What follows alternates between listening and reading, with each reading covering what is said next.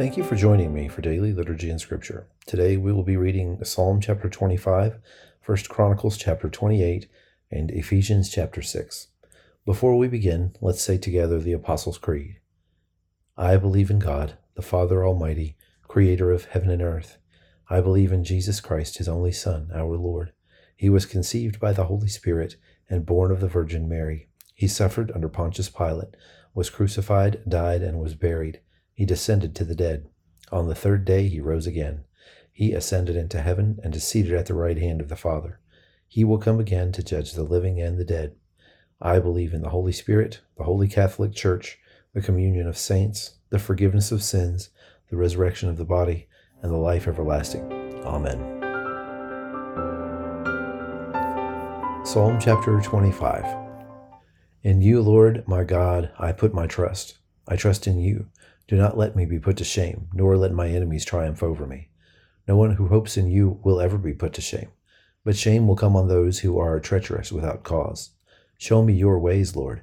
Teach me your paths. Guide me in your truth and teach me, for you are God my Savior, and my hope is in you all day long. Remember, God, your great mercy and love, for they are from of old.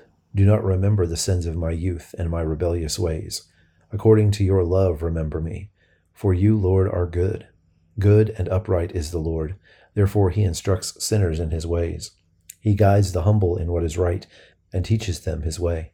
All the ways of the Lord are loving and faithful toward those who keep the demands of his covenant. For the sake of your name, Lord, forgive my iniquity, though it is great. Who then are those who fear the Lord? He will instruct them in the ways they should choose. They will spend their days in prosperity, and their descendants will inherit the land. The Lord confides in those who fear him. He makes his covenant known to them. My eyes are ever on the Lord, for only he will release my feet from the snare. Turn to me and be gracious to me, for I am lonely and afflicted. Relieve the troubles of my heart and free me from my anguish. Look on my affliction and my distress, and take away all my sins. See how numerous are my enemies, and how fiercely they hate me. Guard my life and rescue me. Do not let me be put to shame, for I take refuge in you. May integrity and uprightness protect me, because my hope, Lord, is in you. Deliver Israel, O God, from all their troubles. 1 Chronicles chapter 28. David summoned all the officials of Israel to assemble at Jerusalem, the officers over the tribes, the commanders of the divisions in the service of the king, the commanders of thousands and commanders of hundreds, and the officials in charge of all the property and livestock belonging to the king and his sons, together with the palace officials, the warriors, and all the brave fighting men. King David rose to his feet and said, "Listen to me, my fellow Israelites, my people. I had it in my heart to build a house as a place of rest for the ark of the covenant of the Lord, for the footstool of our God, and I made plans to build it. But God said to me, 'You are not to build a house for my name, because you are a warrior and have shed blood.' Yet the Lord, the God of Israel, chose me from my whole family to be king over Israel forever. He chose Judah as leader, and from the tribe of Judah he chose my family, and from my father's sons he was pleased to make me king over all Israel. Of all my sons, and the Lord has given me many, he has chosen my son Solomon to sit on the throne of the kingdom of the Lord over Israel. He said to me, 'Solomon your son is the one who will build my house and my courts, for I have chosen him to be my son, and I will be his father. I will establish his kingdom forever if he is unswerving in carrying out my commands and laws, as is being done at this time.' So now I charge you in the sight of all Israel and of the assembly of the Lord, and in the hearing of our God, be careful to follow all the commands of the Lord your God, that you may possess this good land and pass it on as an inheritance to your descendants forever. And you, my son Solomon, acknowledge the God of your father, and serve him with wholehearted devotion and with a willing mind, for the Lord searches every heart and understands every desire and every thought. If you seek him, he will be found by you, but if you forsake him, he will reject you forever. Consider now, for the Lord has chosen you to build a house as the sanctuary. Be strong and do the work."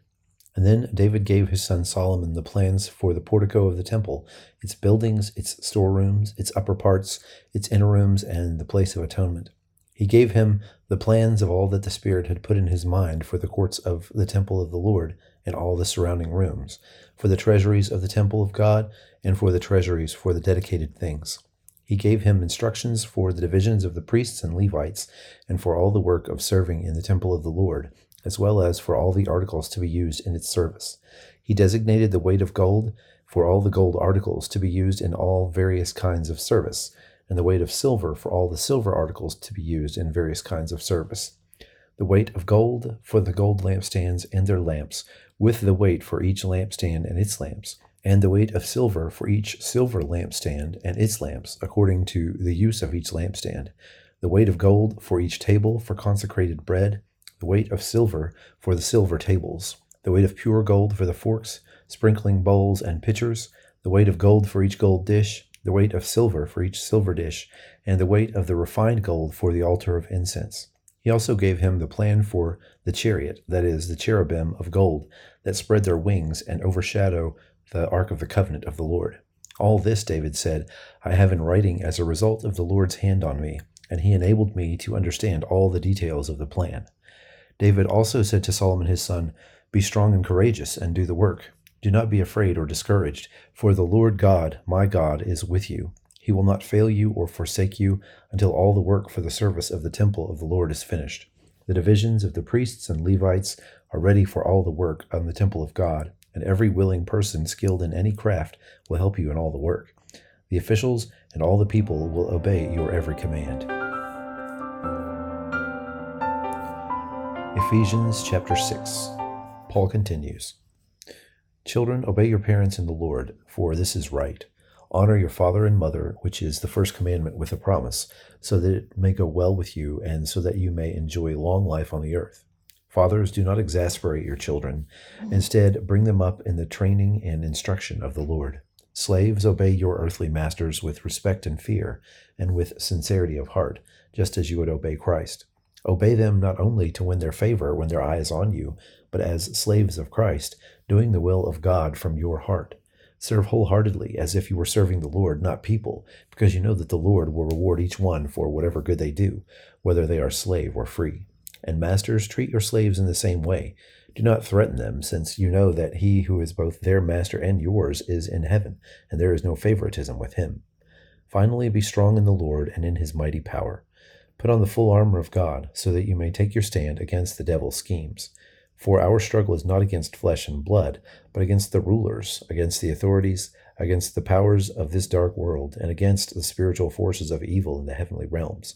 Therefore put on the full armor of God, so that when the day of evil comes, you may be able to stand your ground, and after you have done everything, to stand. Stand firm then, with the belt of truth buckled around your waist, with the breastplate of righteousness in place, and with your feet fitted with the readiness that comes from the gospel of peace. In addition to all this, take up the shield of faith, with which you can extinguish all of the flaming arrows of the evil one. Take the helmet of salvation and the sword of the Spirit, which is the word of God. And pray in the Spirit on all occasions, with all kinds of prayers and requests.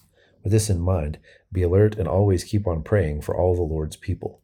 Pray also for me, that whenever I speak, words may be given to me, so that I will fearlessly make known the mystery of the gospel, for which I am an ambassador in chains. Pray that I may declare it fearlessly as I should. Tychicus, my dear brother and faithful servant in the Lord, will tell you everything, so that you may also know how I am and what I am doing.